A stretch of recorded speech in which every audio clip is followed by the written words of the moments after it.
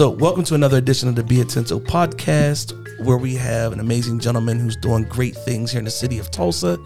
We've been wanting to meet with him and talk with him for a while now, and we're really excited for the conversation we're about to have with none other than the CEO and president of 36 Degrees North, Mr. Devon Laney. Hey, thank you. Devon, welcome to the Be Atento podcast. My pleasure. I'm so glad to be here and appreciate the opportunity to speak with both of you. It's going to be fun. Yeah, this is great. Well, I also want to mention that we have a guest host today. Our podcast producer is actually playing dual roles. Sean's a little inundated, and so we are going to have Jesse here co-host while he is producing. Happy to be here. Cool. All right, so let's jump right into it. Give us a little bit of a Devon Laney story. Let's start from your humble beginnings to where you are right now. Gosh, yeah. Again, thanks for having me. Just so excited. I am not from Tulsa, obviously. Don't know if you can tell by the accent or lack of accent that I have. But I was born in Alabama, in a very small town in North Alabama. Grew up there. Was really pretty exposed to entrepreneurship from a very young age. So both my grandfathers were entrepreneurs.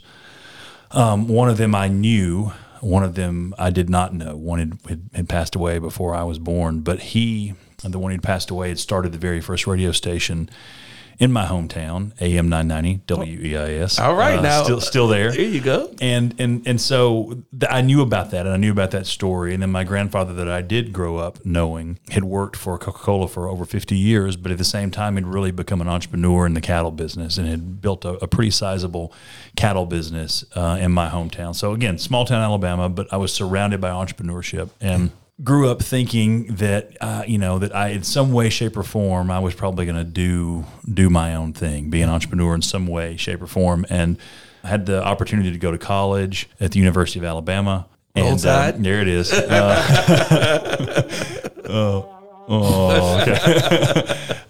And I'm the first person in my family to be able to go to college, 4-year college. Congratulations, man. Thanks, trendsetter. Man. Yeah. Well, I mean, that's, it's such a big deal. And I think about like the fact that entrepreneurship really allowed that to happen. Yeah. And I mean, if you really want to go even deeper, the reason I am literally even here, the reason I exist is entrepreneurship, because my grandfather, who started the radio station, was not from the town that we started the radio station. He after World War II came to that town to start a radio station.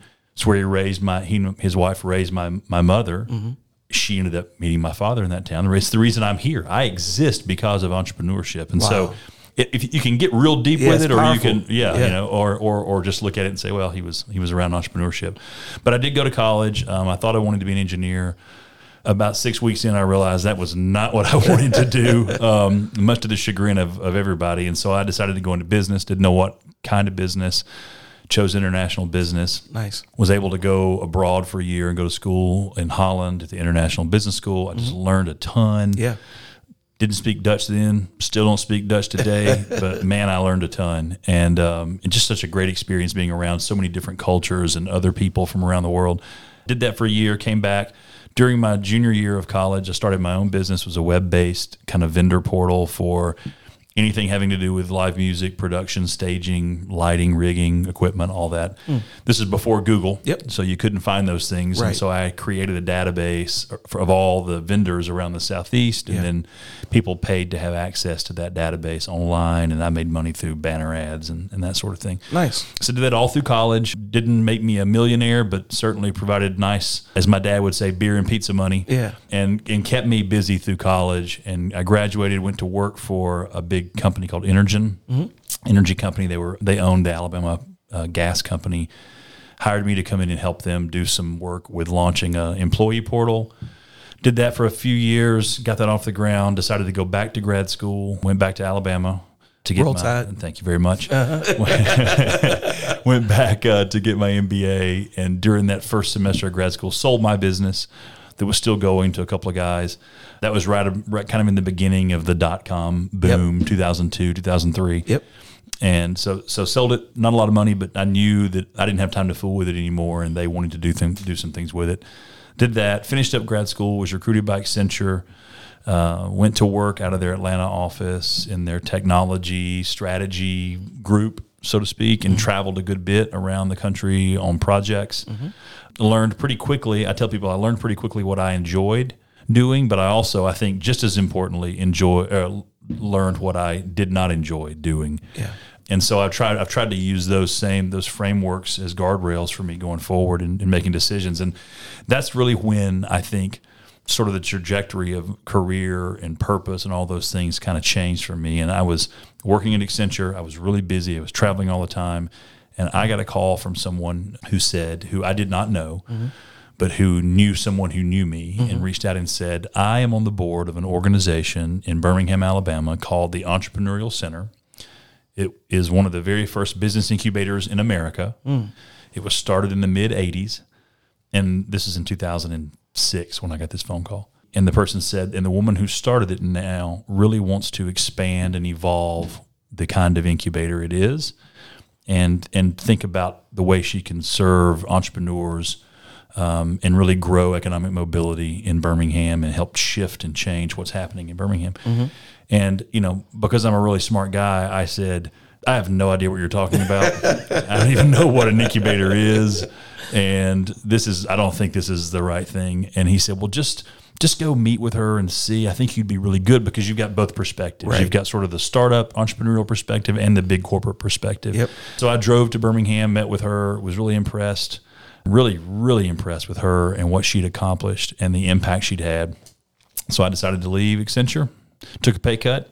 Wow. Thought I'll go do this in Birmingham for a couple of years. I'll learn something new. I'll hopefully be able to have an impact. I like entrepreneurship. This will be kind of neat. My family was still in Alabama, my mom, my dad, my sister, and I thought at least this gets me back closer, and then I'll do something else.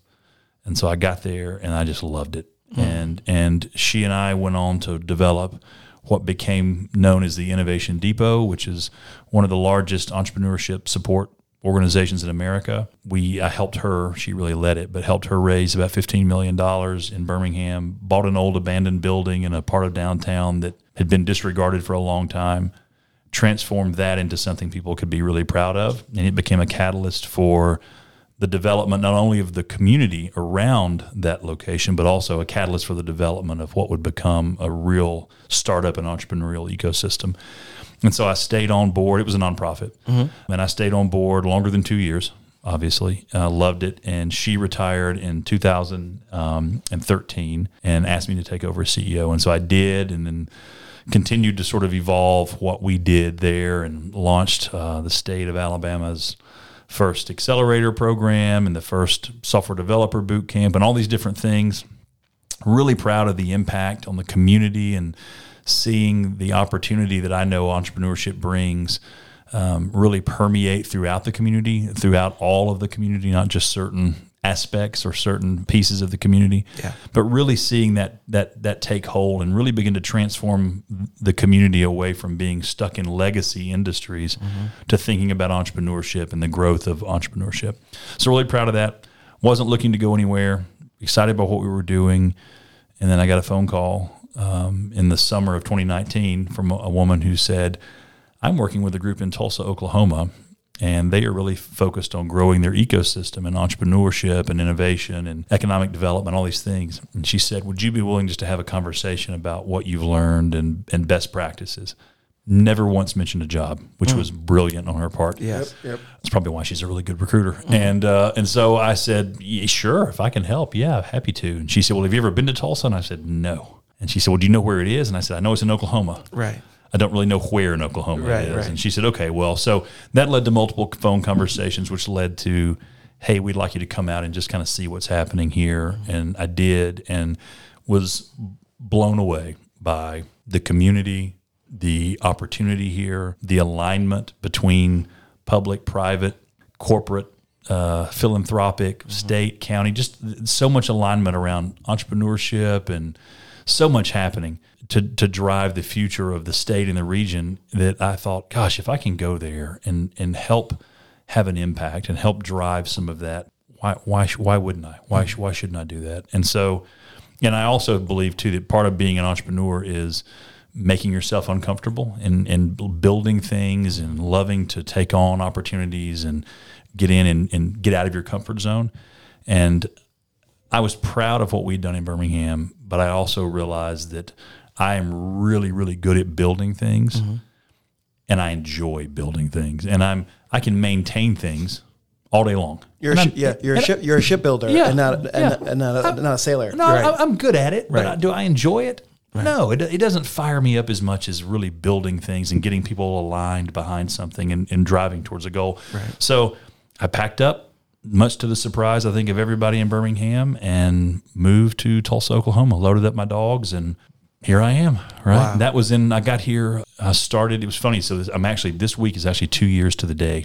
Wow. So my first day was the Tuesday after Labor Day in 2019, Wow. which is pretty exciting to see everything that's happened since.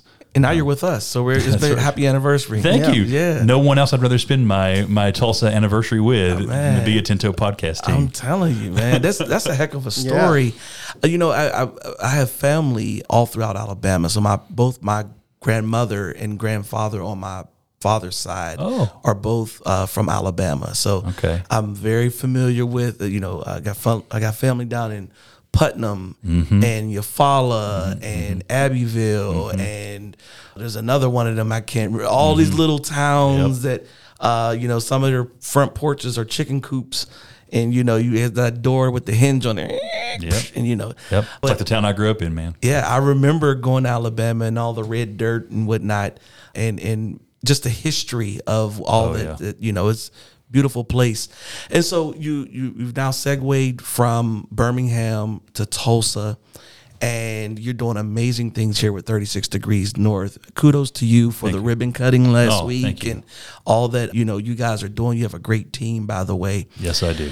And so I want you to just talk a little bit about the evolution of 36 Degrees over its life, as well as the evolution of it since you've been there. Yeah, great question. Well, first, thank you for the kind words about the ribbon cutting for the incubator.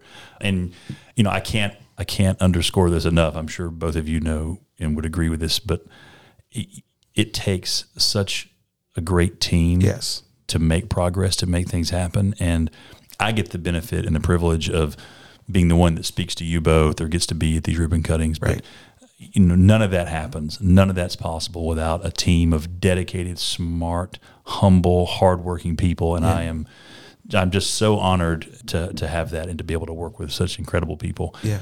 So I'll say that first. But so 36 Degrees North was founded really as the genesis of the public and private sectors coming together with the theory or the hypothesis that Tulsa needed a physical place for entrepreneurs and remote workers and freelancers and business owners, small business owners and students and all these people that were kind of loosely connected around the entrepreneurship as an idea, but a place for all those individuals just to come and gather and work. And so a group of public and private partners came together and formed 36 Degrees North, and it opened. 2016 was really sort of the beginning of when it opened, and the model they settled on initially was co-working, co-working model, which is I think probably the right model to start with. And co-working, I always equate it to like a gym. Right. It's like a gym membership, right? It's all focused on the individuals and how we can serve the individuals and create a community for those individuals. Absolutely. And I think when Tulsa was in the very early stages of deciding what kind of ecosystem and what kind of demand there was for resources, I think co-working was perfect. And so it launched as a co-working space at our base camp location. About a year and a half later, the second location, which is where we are now, our Camp 2 location, opened, really to provide more co-working space and some additional small office space. But again, it was all focused on co-working and the individual. And when I got here in the fall of 2019, what I realized after having conversations with stakeholders and entrepreneurs in the community and business owners and capital providers and all these different groups was there was a little bit of a misalignment in that people were saying, wow, 36 Degrees North is beautiful It's an incredible co-working space, and it is. It's probably one of the nicest I've seen in the country. It's so well designed and appointed. Mm-hmm. But there was a little bit of a misalignment because people were saying, "Well, that's great, but where are the companies? Right. Where's the investment dollars? Where's the growth in jobs? Where's the economic impact?" Mm-hmm. And because I've been doing this a long time, what I realized was you had two things that didn't quite align. Right. Because co-working is fantastic for bringing people together, bringing individuals together, solo entrepreneurs, freelancers, the people I mentioned. It's not great for people that are trying to build and scale companies. Right. And it's as simple as, I mean, it's not complex, but, Aaron, I always say, like, if you came and said, Devon, I've got a software product or a service or something that I'm launching, and it's me and a co-founder, and I'm going to hire one more person, so I'm going to have 3 people. And if we get some traction, when we close a couple of these big sales we're working on, by the end of this month, I'll hire 2 more people. Mm-hmm. And then I think we might be able to raise a seed round. And by the end of the year, we might be up to like 5 or 6 people. Right. Well, in a co-working space, it doesn't offer that. All I could say is, hey, that's great. I can give you 3 desks kind in a room together. Full of other desks. Yeah. And maybe they'll be together, yeah. right? Yeah. And at the same time, when you have a co-working space, again, the financial model is all built on the individual. Right. So I'm on one hand saying, hey, I want you to be successful. I want you to hire more people. But when you hire more people, guess what I'm going to do? Take more money. I'm going to give you a bill for another membership, right? And when you have a group of co-working individuals, you don't have any consistency among the membership, which is a good thing for that community. Right, because you want them to move on. Because you want them to move on. Right. But at the next stage, as you're trying to build a business, we want to be able to provide programming and resources and perks that are really applicable to everyone in that space. Right. And I can't do that in a co-working space. If I brought in someone to say, gosh, let's have an investor come in and talk about negotiating term sheets or cleaning up your cap table or raising a Series A, that's probably not applicable to most people in a co-working space because they're solo entrepreneurs or they're freelancers or they're remote workers that are never going to raise capital. Correct. There might be 1 or 2 entrepreneurs in there that might ultimately raise capital, be beneficial to them, but it's not a good fit. Right.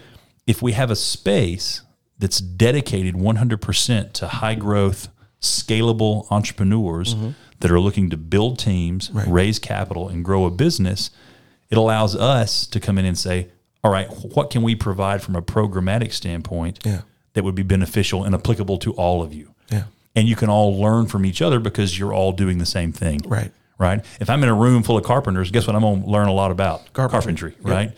Same thing, same principle applies. If I'm in a room full of people building businesses, raising capital, and scaling their companies, I'm going to get better at that. And a little bit of competition is baked in there too. 100%. There's a little bit of like they added another player. Oh, we got to add somebody. That's right. Oh, they just closed their round of funding. We better get on it. You know what I mean? Yeah. You're exactly right. Absolutely. And I think that was part of what was missing. Yeah. And so I said, okay, well, I'm not going to throw out one thing. What's bacon? I'm not going to do that. Right. That works. And co-working is important, but it's not a this or that. It's a this and that. Yep. Right. So we need to have this and a space for high growth companies.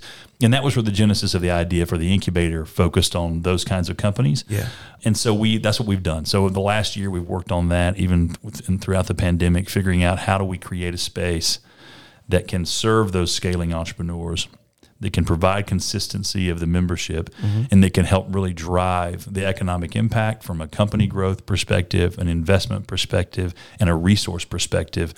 Because at the end of the day, man, what I want is what you both want, which is Tulsa to be the best version of Tulsa it can be. Absolutely. And for that to happen, entrepreneurship has to be ingrained in the economic development strategy, and people throughout the community, in all parts of the community, have to understand that entrepreneurship is a viable path, and they have to have access to the resources to take advantage of that opportunity. And if we don't do that, we're going to fail. As a community, we're going to fail. One thing I love about the incubator that you all have perfectly engineered, in my opinion, is the fact that it's a space that has the fish and the fishermen in the same location. Yeah. You have the venture funds and the businesses that in the same location. Yeah. They always say fish where the fish are, right? And for the venture fund, for the firms to have a space right in an incubator where they can see the new business that just came in that's trying to scale, have talks with them daily around critical things or cap tables or what their TAM is in their market and how they can better seize the market based on their growth trajectory or whatever. That all of that is important. And in other cities, New York, San Francisco, Miami, those things may be on the other side of the city. Yeah. But in Tulsa, in the 36 Degrees North incubator, it's within a 50,000 square foot. That's right. It's right down the hall. They're right down the hall. Yeah. Well, I mean, all of the from the base camp to the base camp 2 to the incubator hub. I mean, each one is a success of what came before, right? Correct. 36 Degrees North, when it first launched, people were like, what's a co-working space? What's entrepreneurship? Exactly. Like the town itself had to be educated on these things. And so, at the beginning, you do want to throw everyone together, but then eventually, like, you need, like, people sometimes need office space. Like, again, Atento Capital was in one room for like a month before they outgrew it and then had to move to another thing. That's right. Yeah. But that's what you want. That's right? exactly it. But some people, are just remote workers and just need a desk and don't want to do work from home. That's right. Pre-pandemic. Right. What's funny is I've been working from home for 2 years now and I kind of want an office now. Yeah. Because I'm like, God, I want to get out of my house. I want to see people again. Yeah. But you're exactly right, Jesse, because like I think about there's no way we could have accomplished the incubator without the co-working space first and it being successful and being wildly successful. Right. So I always say I don't want to discredit that in any way, shape, or form. Right. That's what allowed us the opportunity to think bigger and what's next and how do we serve the next stage of entrepreneurs. If that had not been successful, if leadership had not come together in Tulsa to create 36 Degrees North Base Camp, I wouldn't be sitting here talking. We wouldn't be having this conversation because that's what allowed us to think about it. That's what allowed 36 to evolve and for us to even think about what the next chapter looks like. And you have to educate a community. You have to create awareness. You have to create visibility. Yeah. And I think that's one of the things that I'm really proud of about the incubator is that when I got here, Aaron, maybe for you as well, when I got to Tulsa, I said, hey, where's the startup community? Yeah. Where's the startup community? Do you have one? And they're like, oh, yeah. We got one. I was like, great. Where is it? And they're like, well, there's a company over there. And then if you go, then you got to go over there to down that part of town over and that. And there's a company there. Oh, and then you should also probably go down to South Tulsa. There's a company. I'm like, that just doesn't feel. Yeah. You don't feel like you have the density. Right. And by creating a space where that's all you see when you walk in the door, you're surrounded by startups. You're surrounded by capital providers. It becomes like a tangible, visible representation of the ecosystem, right? You don't have to worry about where are they. Just walk in that door, you're going to see a ton, right? Yeah. You're going to see a ton of them. So that matters. And to your point too, Aaron, I think the thing that people forget is that we're never going to be Silicon Valley. Right. Never. We're never going to be Boston, New York. Right. That's never going to happen. Right. And people who say, oh, you can be the next Silicon Valley. Nope. Not going to happen. Yeah, we don't want to. Why would we want to be? Yeah. I like being able to afford where I live. Yeah, 100%, right? But I think what we can do is create the conditions that have made those areas successful for startups. Yes. Because, out on the East Coast or the West Coast, you can throw a rock and hit an entrepreneur or an investor or maybe both at the same time, right? In Tulsa, you can't do that. So what we have to do is create the conditions for those interactions to take place, for those collaborations to take place, and for that exposure and awareness to be created. And that's a big part of what both Basecamp does for solo entrepreneurs, freelancers, remote workers, but it also does it in the incubator for these high-growth, scalable startup companies. Yeah. So that's the goal. Well, that goes back to, the fact that, community is comprised of what? Communication and unity, right? That's right. And so when you build that space that both take place in the same four walls, you can have communication amongst these investors as well as the founders, and then you also have the unity amongst them where they're all growing together. They're all looking for what's next. That's right. They're all to have a nice exit. They all want to scale fast and get high returns. They like everybody is swimming the same way upstream. And man, I'll tell you what you guys are doing at 36 is a microcosm of what's going on in Tulsa overall, right? Yeah. The energy that is like palpable in Tulsa is pretty amazing. I want you to take a moment and just kind of juxtapose. You had your impact in Birmingham with the incubator and with all the things, and now here in Tulsa, and you've been here 2 years now. Juxtapose the two ecosystems and the fiber of them. What makes Birmingham sexy and sizzle? What makes Tulsa sexy and sizzle, and a place that people, they both are cities that most people wouldn't be inclined to just visit. But tell us a little bit about that from a... Yeah. And while you're answering that question, also tell us which city has more street construction. That's a great question. I'll answer the first part of the question. I think, for me, I love the fact that it's unexpected. Yeah. Both communities are unexpected in terms of like entrepreneurship, startup, innovation. Yep. They're unexpected. And so you're already kind of, when you begin to do things, if we were doing this if we were all having this conversation out in the Bay Area, newsworthy. Nobody would care. Yep. They'd go, so what? Yeah. Right? You and everybody else. So what? The fact that we're having this conversation from Tulsa, Oklahoma, makes people go, oh, wait a minute. Yeah. Tulsa, Oklahoma? Maybe I ought to look into that. What's happening there, right? Right. So there's that unexpected quality that I think gives us a little bit of an advantage when we start doing things and doing it well. Absolutely. Right? I think the other piece is, and I'll juxtapose it a little bit. When I got to Birmingham, there was really not much of a startup ecosystem, really. Okay. There were entrepreneurs, but it was primarily a lot of service businesses, historical like manufacturing businesses. There was really not a lot of tech or a lot of like what I would call high growth startups activity.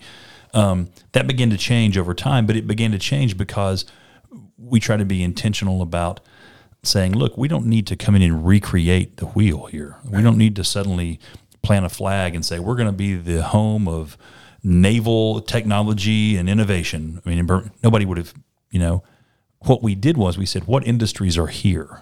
Manufacturing, financial services, healthcare. Those things were already there to some extent. And the thought was, if we can support startups and entrepreneurs and innovation that are creating companies that will be complementary to those industries or that will sell into those, because that's the talent base you have. Exactly. In Birmingham, we had a ton of people in manufacturing, tons. Yeah.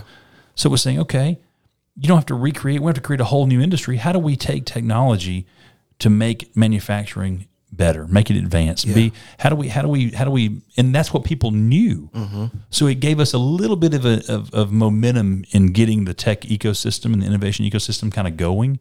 And then the other thing is there has to be a thriving community in place already, because I don't care how good incubator you got or capital sources or whatever, you have to have a thriving art scene. You have to have cultural activities. You have to have a sense of community for people to want to be part of it. And there's been a huge shift, I would say, in the last 5 to 10 years of young people, specifically young people, saying, I could live out in the Bay Area and I could get a job and I could make a lot of money, but my quality of life is going to be terrible. And I don't really get to have an impact. I just kind of get to have a job. Right. And I don't know that that's that appealing to me anymore, because technology has leveled the playing field. Right. Which is what the whole remote work thing is. It's like, I don't have to be on the East Coast or the West Coast. I can be anywhere. And why not choose to be somewhere that has a great quality of life and a thriving arts and a thriving local culture that I can be part of and where I can go and have an impact? That was part of the selling point in Birmingham. I think it's an even stronger selling point for Tulsa. Yeah. And that's why I love what Tulsa Remote is doing and what Tulsa Remote has done to bring people to Tulsa, because I feel like, it may be a challenge to get people here, But once they're here, They love it. I feel like it's a challenge to get them to leave. Absolutely. Right? They just don't want to leave then. I mean, I'm a perfect example. I came out and I was like, yeah, okay, I've never been to Tulsa. I'll go check it out. Yeah. And then I came and I thought, man, this place, I am really impressed by what's happening there. Absolutely. So I think from a talent of people and the kinds of people that are going to help build kind of the next iteration of what Tulsa can be, those people are going to be the ones that are going to be starting these businesses, working at these entrepreneurial companies, working with startups, and you have to have all those pieces in place. I think Tulsa has that. And then the last thing I'll say is, I mentioned this at the very beginning, but I cannot underscore how important it is. The alignment throughout the community, man. That is, and I love Birmingham. I'm very proud of what I was able to do with others in Birmingham and proud of the legacy there. But you didn't have as much alignment there as I have experienced here in Tulsa. You had some alignment, but you didn't have complete alignment. Yeah. I've experienced, and maybe I don't know of anywhere else. Of course, I haven't lived everywhere, but of the places I've lived, Tulsa has the most alignment. I agree with you. Of any community I've ever been a part of. 100%. It's amazing. Everyone in Tulsa wants everyone else to succeed, which is not the case in other places. Like I lived in Boston for 12 years. It never would have occurred to me to start my own business there. And even if I wanted to, I wouldn't have been able to start the business I did start because I would have already been pushed out by other competition. That's right. And so, for anyone listening, if you have an idea that's oversaturated where you live, come to Tulsa. Start here. Yeah, so that's great. And it is definitely a sense of shared prosperity, and it is a sense of it's a very selfless community here. Yeah. I feel like. I mean, the people I interact with, the people I talk with, no one, even in this space, no one's like, oh my gosh, well, you need to we need to make sure we get credit for that, and if we get credit, then you can't get credit. Right.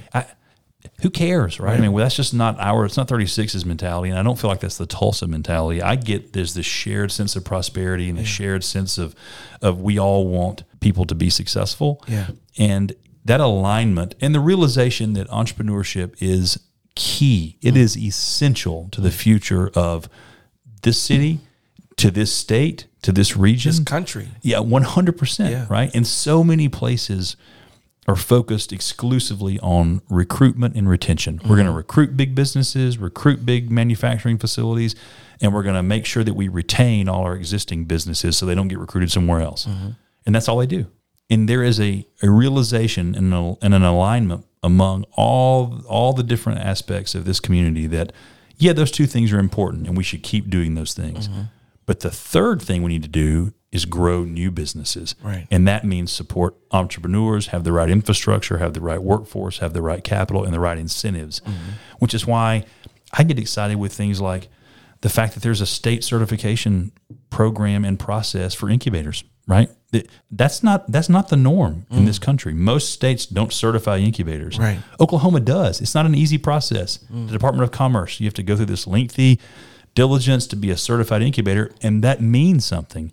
It means that if you're certified and you're a state certified incubator, it's a credibility thing, and it also means that the companies that are going through your incubator don't pay any corporate income tax in Oklahoma for up to 10 years. Nice. I have no idea how they got that through the legislature, but I'm thankful that they did. Well, again, Oklahoma's not we're not fan of taxes here. So there you go. Good point. Yeah. Right. So, but there are those kinds of things that are incentives. Yeah. For a startup, right? Absolutely. I mean, the same kind of incentives that apply to, I'm going to bring a big manufacturing facility to Tulsa. That's great. I think that's awesome.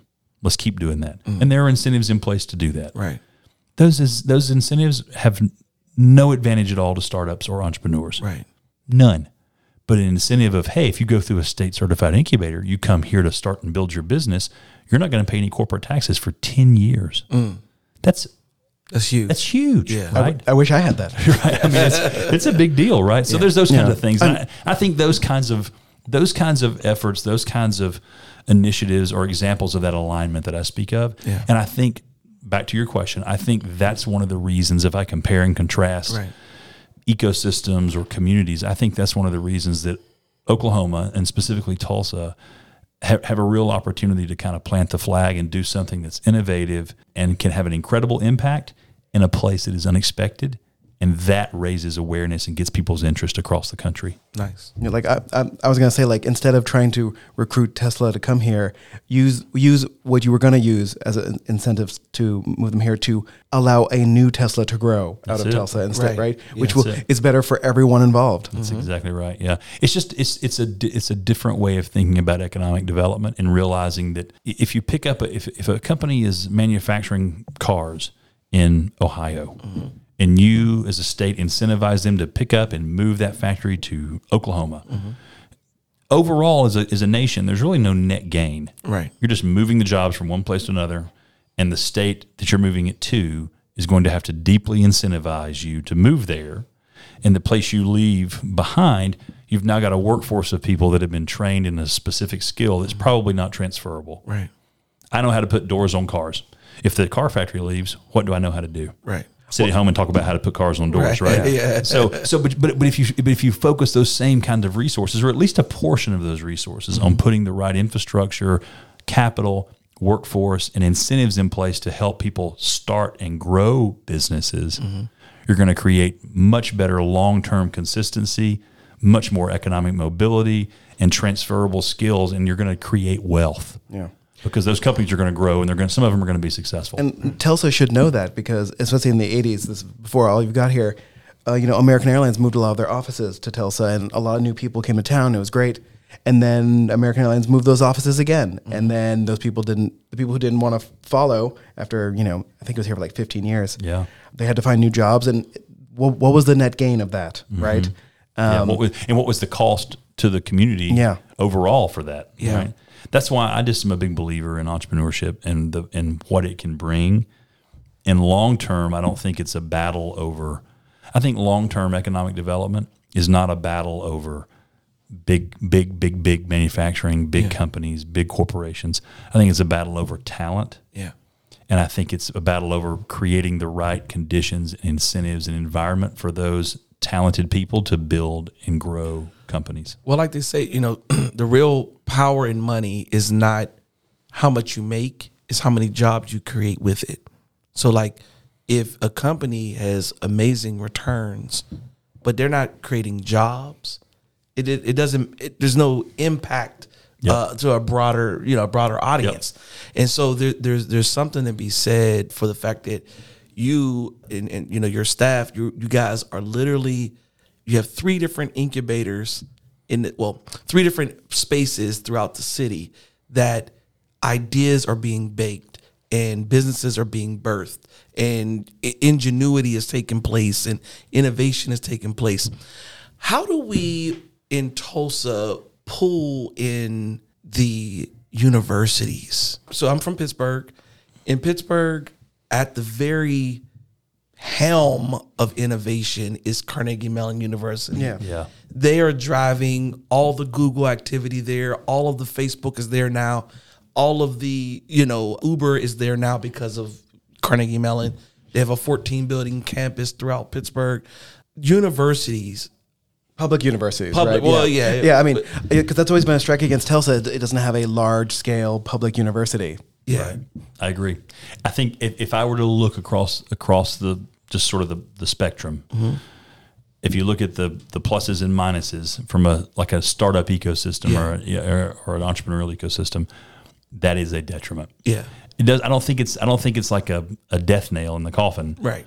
But I think it's a detriment. But I also think that if we can think intentionally about how to leverage the resources we do have, right? Because we do have universities here. We do, right? And we've got extension campuses of the 2 largest public universities in the state here.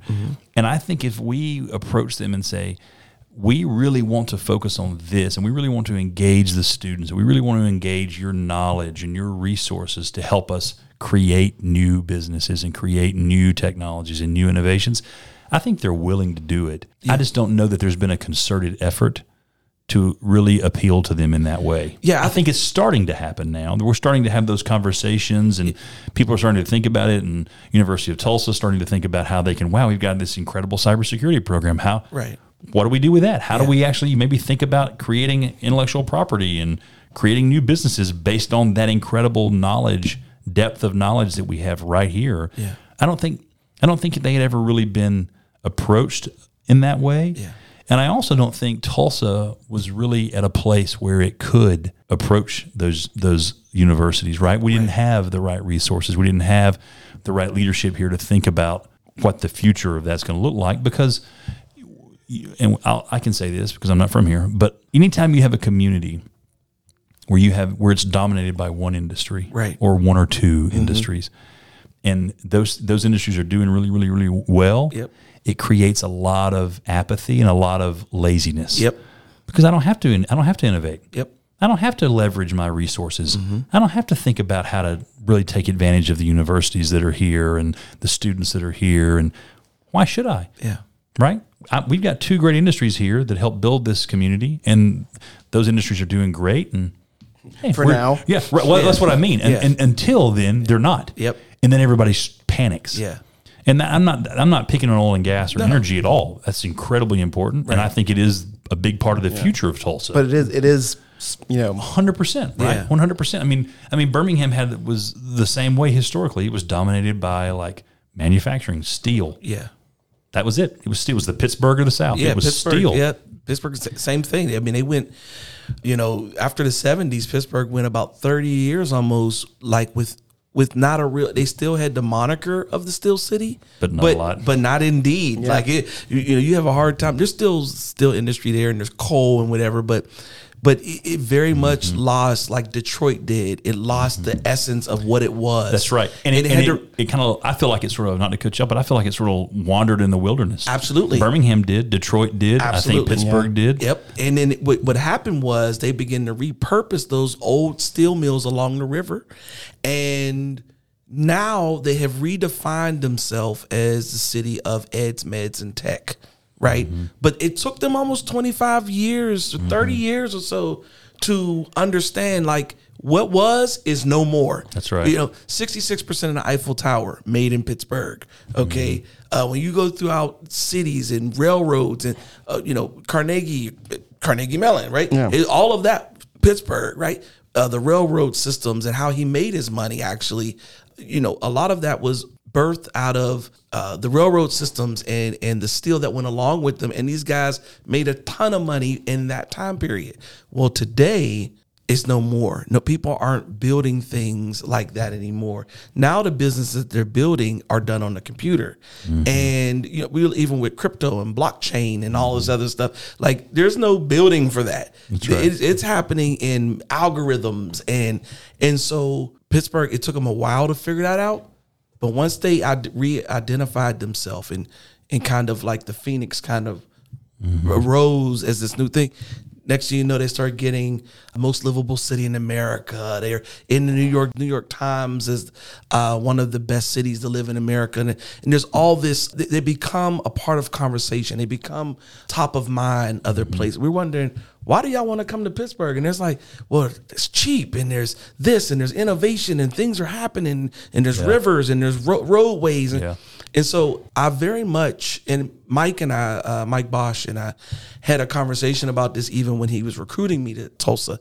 He said, Pittsburgh has kind of been where Tulsa is. Yeah. And we need as many people who've kind of seen this happen, help us navigate what this looks like, and like get us to the next place. That's right. And that's so smart. And that's the key, man. I mean, it's that understanding that what got us here isn't what's going to get us there. Exactly. And we got to think differently about that. It doesn't mean we abandon that. No. It doesn't mean that we suddenly say, oh, we're not ever going to focus on oil and gas or energy. Right. Yeah. How do we make sure that what is the energy industry 2.0, 3.0 look like? Why don't we make sure that Tulsa is the leader in that? Yes. Right. Why don't we make sure, instead of just sitting around and going, oh gosh, times are good, oil and gas is great, and that's what we've got here. Isn't that good? Let's think about, hey, what is the next version of oil and gas? What's the next version of energy look like? And how do we apply technology, and how do we apply innovation and entrepreneurship to that? Because leverage what we have, because we have an incredible wealth of knowledge here, incredible knowledge. Leverage that, leverage it, and think about it. And so that's what I feel like is, like, people talk about like the secret sauce of the community and which ones make it, which ones don't make it. It's going to come down to talent. Yeah. And it's going to come down to, like, we don't have to recreate the wheel. We don't have to come out and say, gosh, we're going to suddenly become this thing over here. Right. Leverage what you've got. Absolutely. And think about what the next best version of that can be, and make sure all your resources and all your efforts are aligned behind making that the focus of your community. Because at the heart of it, communities have identities, and that's what you have to build on. And if you don't have an identity, or if you've lost your identity, then it's time to really think through what you can leverage that is existing to create that next version of identity. That's why I always say I don't want Tulsa to be Austin. No. I don't want Tulsa to be the Bay Area. Denver. I don't want Tulsa. No, whatever. Yeah. I want it to be the best version of Tulsa it can be. Yeah. Because that means we'll be successful. We'll be authentic. The people that are here, the people that are coming, it will be authentic. We just have to be careful we don't lose the things that made it special in the first place. Absolutely. If you talk to people in Austin today, they'll tell you very quickly the things that made Austin special are no more. Yeah. They've lost those things, right? Yeah. And that's why you're beginning to see an exodus even from Austin. We've got, Arthur just moved here, right, from Austin, and it's because of that reason. They're like, man, it was great, but it lost a lot of what made it special. So we have to be thoughtful about that as we continue to build the next best version of Tulsa, that we don't lose the core and the heart of what makes this place great. For sure. Last question. You have any? Yeah, I mean, I was just going to ask if everyone studied. I imagine maybe someone has the cities that have an identity around an industry, and what happens when the industry disappears and how long it takes. Because I feel like the 20 to 30 year span seems to always be the case. Like it takes that long for a community to pivot for like a generation to pass, so that new ideas and a new identity can form. Tulsa the same way. Like Tulsa went through multiple oil booms and crashes before it was like, okay, maybe we should have something else as well. Yeah. And from it was like from 1980 to like 2010, which is about 30 years. Yeah. So like, well, I tell you what, the saving grace. Be a cool little white paper, wouldn't it? Cool research study on that. Yeah. The saving grace may be that our current world is changing faster. In that boom that you're talking about, most of those people probably hadn't finished high school, right? And so there had to be a level of education that happened, and whatever. They put their kids through high school. Then when the let's say Detroit, when the car industry collapsed, most of those people probably were not college educated, and so the world had passed them on. But now you're talking about a population that is becoming more and more college educated. Things are happening faster, and even the people who are not college educated, they're in industries that you don't need to be college educated. Like if you can code and you're 15, it don't matter if you can do it, you can do it. You can do it. Yeah. That's right. And so so that may be the saving grace to make it not have to be 20 to 30 years when the industry flips. But there still is a lag period when you put all your trust in one industry and all of a sudden it disappears. Yeah. There's going to be a lag. The gap may be shortening over time, but it's still going to be a little bit of a lag. Yeah. I don't want to keep you all night. Let's talk a little bit about 36. 2025, pie in the sky. What makes Devon's heart content with 36 degrees north? And I also say with the city of Tulsa, what gives you like total nirvana? I've thought about this a lot, actually, because as I said, I like to build things. And so you kind of want to have an idea of what you want to build so you can begin to do it. So for 36, ultimately long-term, 2025, I want us to have a world-class, best practice, one of the best examples in the country of a true entrepreneur innovation hub, an ESO, so it's called in the industry, an entrepreneurial support organization that combines all the resources, all the different kinds of programming, all the different kinds of infrastructure, your capital providers, your resource partners, all your entrepreneurs, your remote workers, your freelancers, everything under one roof. So you've got a floor of co-working. You got a floor for high growth incubation companies. You got a floor for accelerators. You got a floor that half of it's capital providers, half of it's resource providers. You got a floor that's full of workforce development students coming in from the universities, pulling in. Yeah. And then what you do by bringing it all to one place is you facilitate and you create the conditions for those interactions among people that would normally not interact. Yeah. I do that not because I think 36 has to have and own all those things. Yeah. I do it because you all know this. I know this. Navigating an ecosystem is difficult. Yeah. It's difficult when you're in the ecosystem and you know the things. It's still hard. You know all the players and don't know what. It's still hard, right? Yeah. By having a centralized place that can almost serve as a front door. Yeah. So you're a student and you're thinking about entrepreneurship, or you have an idea, or you are an investor and you want to know what's happening, or you're a startup, or you're a solo entrepreneur, you're a remote worker. You know, that's where I start. Yeah. I go there, and you walk in the door, and we'll almost triage you and say, okay, you're at this stage, or you're at this place. You need to, and we'll route you to the right resources. Yeah. Those may be programs that we run. Mm-hmm. They may be partner programs, Tulsa's Emerging 100, or others that we say, gosh, this is a great partner we have. Yeah. You'd be perfect for that. Let me route you over there. Oh, by the way, they're right over there. They're 2 floors up on the back hall, right? So it's just providing that centralized location in an unexpected place, and so that people around the country look up and go, look at that. Yeah. Look what they did. They planted the flag, and they're true to themselves. They're true to Tulsa, and they've created a world-class entrepreneurial support organization that is having a huge impact. Wow. We put a dollar amount on that. I mean, internally, we say we want to have $1 billion in economic impact on the Tulsa community. Okay. That's our 10-year goal. Nice. Right? That's a big goal. That's a big goal. Yeah. I really don't know if we're going to get it. I have no idea. Yeah. But I think we can. Yeah. But to do that, we have to have a solid pipeline of startups and investment and growth and capital and talent. Yeah. And we have to have the infrastructure that those things can mingle, interact, and scale and grow without a lot of difficulty. Yeah. And so that's what I see the future. I don't want to have 3 or 4. I don't want there to be 6 36 degrees north locations in 5 years, right? Yeah. I want there to be one big one. Wow. Right? That pulls everything together under one roof. Because from a culture standpoint, from an interaction standpoint, from a community standpoint, it's really hard to do it when you start siloing things. I agree. Right? It's tough. Yeah. Put it together. Yeah. Put it all together. And that's the beauty of the diversity, and that's the beauty of the strength and all the different ideas and relationships, is that those things can happen together in a space where all you need is a desk. Great. Yep. You can have a conversation with a startup up here because they actually may hire you because you're a freelancer, and that would be great. You know what I mean? And you begin to have those interactions. Yeah. That's what it's about.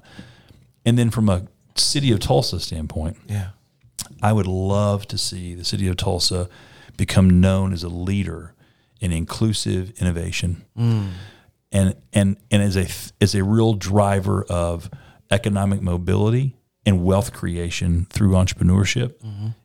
Again, in a place that's unexpected, right, and that has had a lot of historical challenges and issues, and in a way for the community to be proud, right. To look up and say, oh gosh, you know what? In Tulsa, you can build a business here. Yeah. You can create generational wealth here, no matter where in Tulsa you are, or where you're from. Yeah. You can do it here because we have access to the resources. I know I'm going to get access to the opportunities. I know that it's not reserved for one segment of the community; it's for all the community. I want Tulsa to be a leader. Yeah. I want people to think of Tulsa, not for the race massacre, Right. not for oil and the boom and all. I want people to think of Tulsa as like they are doing innovation and entrepreneurship in an inclusive way, and they're leading that charge, and they're planting the flag and saying, we're going to own this. Yeah. If we can do that and do it in an authentic way, man, God, it just gets me excited. Yeah, I see. You got goosebumps. Yeah. I really do. I mean, I get so excited thinking about it because I've been the beneficiary of it. I mean, I went to college because my family had entrepreneurs in it, and it allowed me to be able to do that. Yeah. And I just have seen communities transform when kids suddenly realize that maybe I like playing video games. Maybe I don't want to go to college, but you know what? If I learned to code, maybe I could write a video. Maybe I could create a video. Maybe that could be a career for me. Right. When that light bulb of entrepreneurship goes off, man, it is a magical thing. Yeah. And to see that doesn't mean everybody's going to be an entrepreneur, and everybody can be or should be, because you shouldn't. Right. But the fact that you're exposed to it and you're aware of it and you see that as a viable path, man, that's exciting. Wow. It fires me up. So if we're talking, we do this again in 2025, we ought to be sitting in a ginormous 100,000 square foot entrepreneurial support organization that is the hub of a lot of this activity in the community. Yeah. And that Tulsa is in conversations around the country as a leader in inclusive innovation and entrepreneurship. If only there was a large building that is going to be unused when it opens nearby that we could use. I like where you're going. Yeah. And I've been thinking that, and it's on the radar. All right, excellent. That's great, man. I tell you what, what you just described with the ESO is what I experienced a little bit with Impact Hub Oakland. I started an incubator back home, Penn State, Mon Valley Launchbox. Shout out to Mon Valley Launchbox. There you go. And we wanted to see what this would look like in 10 years. Yep. And so somebody had told us to go out to see Impact Hub Oakland. And when I tell you what they did to this car dealership, they completely renovated it, turned it over, and it's this huge incubator space, probably about 40,000, 50,000 square feet. And what how cars, the showroom floor was like all single desks, and it was like Starbucksy, And then when you go upstairs, those where the finance offices and stuff would be, but those were suites, and those were things like Black Girls Code was in there, and they had moved from one desk to 3 desks to a 3 office suite, and then Google ended up getting them a place. They just moved. They were moving the week when I met the founder. They were moving the week that we were visiting there, and so it was it was beautiful to see all of this happening in one building at one time, and to see there where I'm trying to go. They talked about how like some of the people on the ground floor had a marketing. All they do was marketing, a freelance marketer or whatever, but they're getting contracts with this company up in the upper corner, and how it all was happening in the same fishbowl. It was so organic and beautiful to see. I don't know how they're doing now, but back in 2018, they were kicking butt and taking names. I'm sure they still are. Yeah, and so I've seen a little glimpse of what you're describing, man. And when we make this happen, this city will be better. This region will be better. I think the country will look at it and literally be in awe of the amazing work that happens when you bring people together for the greater good. And Tulsa is one of those places that really embodies us doing what we can to support the greater good. This has been a wonderful, wonderful time spent. Man, thank you. Yeah, we hopefully we can get to do this again before 5 years. I would love to. But as you continue to grow and expand, of course, I got your back. Whatever you need from me. Same, man. Same. And Jesse, we appreciate you sitting in and adding your flavor to all this. Apparently, I'm an entrepreneur, as I've learned over the past couple of years. You 100% are, man. And I'll just say, last kind of thought for me is, it takes all of us doing that. Yeah. And the work that you're doing, Jesse, the work that you're doing. I mean, it takes all of us to do this. Yes. And the great thing about it is, we all want the same thing. Absolutely. And we're all pulling the same wagon, and we're all pulling it in the same direction. Mm-hmm. And that is not the same in every community across the country. Exactly. That's a unique benefit of Tulsa. Yeah. And I'm humbled and grateful to be here and that I get to work with smart people like y'all. And I think we're going to look up in 5 years. I look up now, and I've been here 2 years. Yeah. Yeah. I look up now and go, man, I just opened the largest tech incubator in Oklahoma. Yeah. That's a big deal. That's a big deal. In 2 years. And it took the partnerships with people like y'all and other organizations to do this, to get us there. Man, I get excited to think in 5 years we're going to look up and we're going to be amazed. Yeah. And we should be very proud of what we've done so far, but also where we're headed on the path we're on, the trajectory we're on. And I'm just honored. Thank y'all for letting me come in and share a little bit and talk with you both. Absolutely. We appreciate your time. All right. We thank you all for listening, and have a good day. Remember to like and subscribe to this podcast anywhere podcasts can be found.